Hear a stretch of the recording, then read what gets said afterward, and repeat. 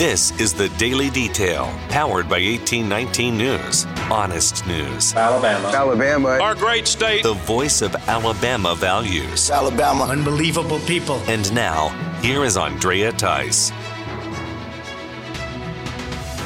Lieutenant Governor Will Ainsworth was in Mobile earlier this week, and during that time, the I-10 River Bridge issue was brought up. Ainsworth was speaking to the Mobile County GOP Executive Committee when he said that there is certainly money available from the state to finance the project. Ainsworth noted that the southern part of the state is growing in population and business, and he says that both the Education Trust Fund and the General Fund are doing well financially, and the money is there for the Bridge and Bayway project. Ainsworth says that the other part in getting the project done is that the Alabama Department of Transportation needs to make it a priority. There is a pre-filed bill presented by state lawmaker Tim Melson that would ban the sale of land to foreign entities or non-Americans. I was able to talk to Justin Bogie in the Daily Detail studio this week. Bogie is the Director of Fiscal Policy with the Alabama Policy Institute.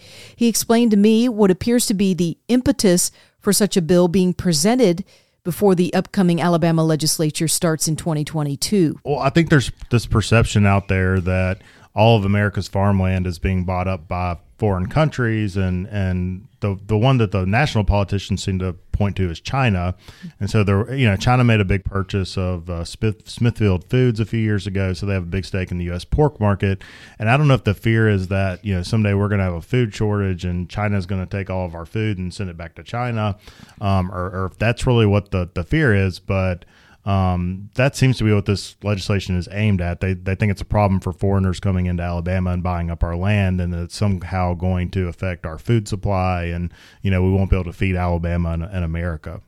On its face value, I don't have a problem with. I think they're right in the sense that we're in a kind of a. Well, it's a strange time right now. That certainly, and we're seeing food shortages. I went to the store yesterday and tried to buy cabbage or something, and you couldn't find it anywhere. Right. So I can certainly understand that, but how do we balance that risk, if there is a risk, against the freedom of individuals to decide who they want to sell their property to? Should they be able to sell it to the highest bidder if they're a foreigner, or should they have to take a lesser amount of money for their farmland if it's from someone else, if they can't sell to a foreigner? So I think there's kind of an interesting individual liberty and freedom to choose what you're going to do with your property there too. Then Justin and I discussed whether or not this type of restriction on a landowner's right to sell is going to truly address the intent behind the bill, which is to protect the food supply for Alabamians. Right. Yeah, I think he probably is. It's a well-intended bill, but again, the data that we have available, it shows that almost all of this land is timberland. It's former international paper land, actually, which, as far as I know, doesn't have anything to do with the food supply. So if it's really a food supply issue, then I think they need to make that argument in a better way and show why this is so important. If you want to create a self-sufficient Alabama, seems like there would be a certain amount of acreage that would be required to be in use for farming. Yeah.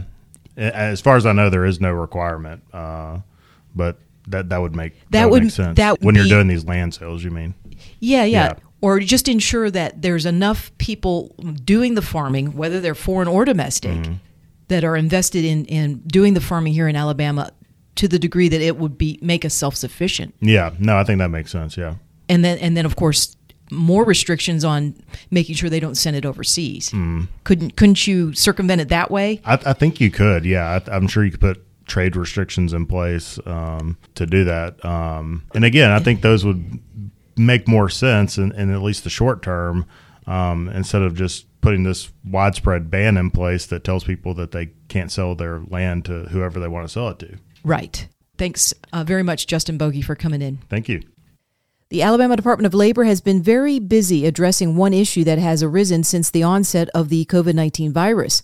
The department is working with law enforcement to find and prosecute those who are abusing federal stimulus checks or unemployment benefits. Tara Hutchinson with the State Labor Department told WSFA News that there are now 340,000 potential fraud cases here in Alabama that are related to the pandemic relief packages that were passed by Congress in 2021. Fortunately, 43% of those total case numbers were flagged as suspicious before any money went out in the form of a check. So about 146,000 cases never got the money offered through federal or state assistance programs. Hutchinson says that scammers who have been trying to get hold of that money have been stealing identities to do so. Some have even targeted the unemployed by pretending to be the Alabama Department of Labor in order to get information that they could then go on to exploit. Hutchinson says that about $1 billion has been stolen by way of fraud and about $5.5 billion has been averted from being stolen by these fraudsters. A chemical manufacturing plant in Decatur, Alabama, is facing some serious fines from a federal agency. The Occupational Safety and Health Administration is proposing a $230,000 fine just this week. OSHA says that Dakin's exposure of employees to dangerous toxins caused the death of 2 workers and made other workers ill. OSHA says that the lack of protective equipment and safe work practices is the reason. That exposure happened last year in July when 3 chemical operators were exposed to fluorocarbon and other toxins and suffered respiratory failure. OSHA is citing Dakin American for 9 serious and 1 willful violation. Dakin released a public statement saying the company continues to mourn the loss of the 2 employees, and with the possibility of further litigation, they are limiting their comments on this latest action coming from OSHA. A study by United Van Lines shows that Alabama is a welcome refuge for those fleeing states with stricter COVID-19 policies and practices. In 2021, Americans moved either westward or to the south, as determined by the moving company's 45th annual National Migration Study. Alabama was ranked number 6 in the nation by United Van Lines for inbound residents, while the state also retained the majority of people that are here. The reasons for moving to Alabama include retirement, occupation change, lifestyle change, and cost of living. Other states who got a lot of inbound residents: Vermont, South Dakota, South Carolina, and West Virginia. Numbers from the U.S. Census Bureau support the idea that COVID-19 policies is also behind some of these moves, since the number of inbound moves to Alabama compared to outbound moves didn't see a spike until after the COVID-19 virus outbreak. For more in-depth stories affecting the state of Alabama, go to 1819news.com. In national news, today the U.S. Supreme Court will hear 2 lawsuits brought to them against the Biden administration regarding vaccine mandates. The one case has to do with the vaccine mandate being implemented within businesses with over 100 employees. The other case has to do with applying the vaccine to those with contracted medical services connected to Medicare and Medicaid. The Biden administration is enforcing the vaccine mandate through the Occupational Safety and Health Administration. OSHA will require face masks and weekly testing for those who refuse the vaccine, as well as issue hefty fines on the businesses who don't comply. At issue with these cases is whether OSHA has the legal authority to enforce such a sweeping mandate, especially under an emergency temporary standard that was put in place by OSHA to implement the shot. 6 out of 9 emergency temporary standards that have been issued by OSHA in the past have gone before a court, and of those 6, 5 have been struck down. The Journal of the American Medical Association has released several opinion pieces written by former members of an advisory board for President Joe Biden when he was assuming office within the White House. Now those advisors are recommending that the White House change course in how it handles the COVID-19 virus outbreak. The 6 doctors first start out by saying that COVID-19 is here to stay in some variant form or another, and they urge Biden to update his national strategy on dealing with the virus with that reality in mind. The doctors say that a goal of getting to a new normal should not include the idea that eradication or elimination is possible, and noted that current vaccines do not provide immunity from the SARS-CoV-2 family of infections. The doctors say that COVID-19 is going to be on the health landscape much like influenza is every year, and that up until COVID-19 erupted, people had been living normal lives even under the threat of catching the flu. This week, White House Press Secretary Jen Psaki was asked about this article and responded to the reporter. Has the president been advised on whether it's likely that we will have to live with COVID in some form or another forever by his current team? I have not had the opportunity. It's obviously been a busy day to read these articles. I'm happy to do that, and I don't believe the president has. I think I answered the question a little bit earlier. In terms of advice given by his health and medical experts, I'd really point you to them to ask them that question. And just sort of following up on Darlene's question, Does the president believe that COVID is here to stay? Again, the president's goal is to defeat the virus. Well, the discharges have begun en masse when it comes to military members refusing to take the vaccine as mandated by the Department of Defense. 20 naval sailors and more than 250 U.S. Marines have now been discharged from their enlistment. As of this week, the U.S. Navy revealed that more than 5,000 active duty sailors and 3,000 in the reserves are still unvaccinated. 300 temporary medical exemptions and 74 administrative exemptions have been approved by the Navy. Over 3,000 of those active duty sailors have requested religious exemptions from the vaccine mandate. No religious exemptions have been granted. Earlier this week, a federal judge sided with over 30 U.S. Navy SEALs who filed a lawsuit against the DoD for not honoring their religious exemption applications.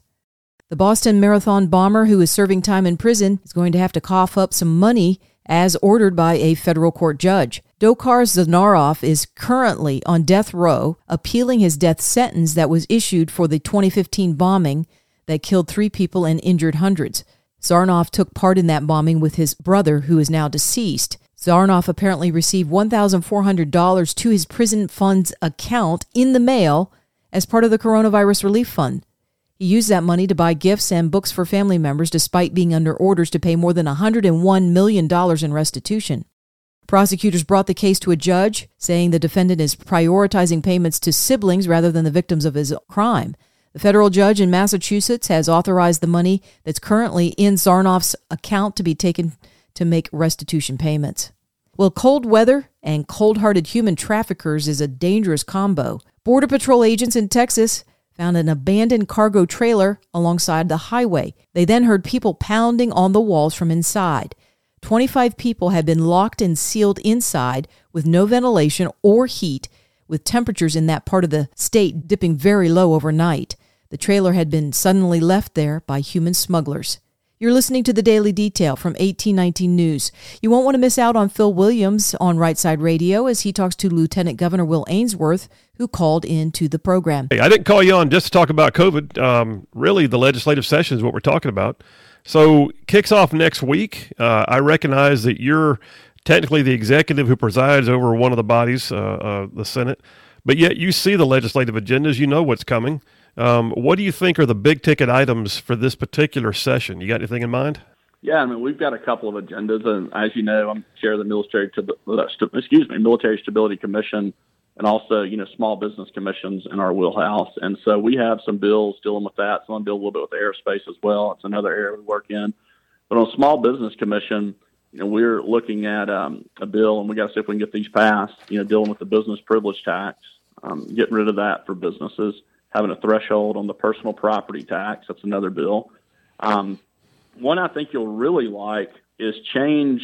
We've got a big problem with people, once they go on unemployment, right now I think the rule is they got to look for unemployment like once a week, right? And there's not a whole lot of teeth in that. So we've got a bill. We've been working with Rosemary Elbash and the NFIB and other small business leaders, but change the once a week job search for drawing unemployment and change it to where they'd have to search for work 5 times weekly and document their job search, then report that to the Department of Labor to make sure they continue to draw unemployment.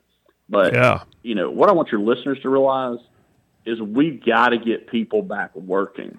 This dependence on government has to end, and it's time for Alabama to take a strong stand. And one of our bills through the Small Business Commission will do that, because we're going to create a whole generation that's dependent on government and not understanding what it means to work, and we've got to stop that now. You can find more of Phil Williams at rightsideradio.org. If you're enjoying The Daily Detail, don't forget that you can subscribe on Spotify or Apple Podcasts to have the reports readily available on any of your electronic devices. I'm Andrea Tice. I'll be back again on Monday. Until then, have a wonderful weekend. Alabama. Our great state. Alabama. Of Alabama. This has been The Daily Detail. For more up-to-date news, go to 1819news.com, where you'll find honest news and Alabama values.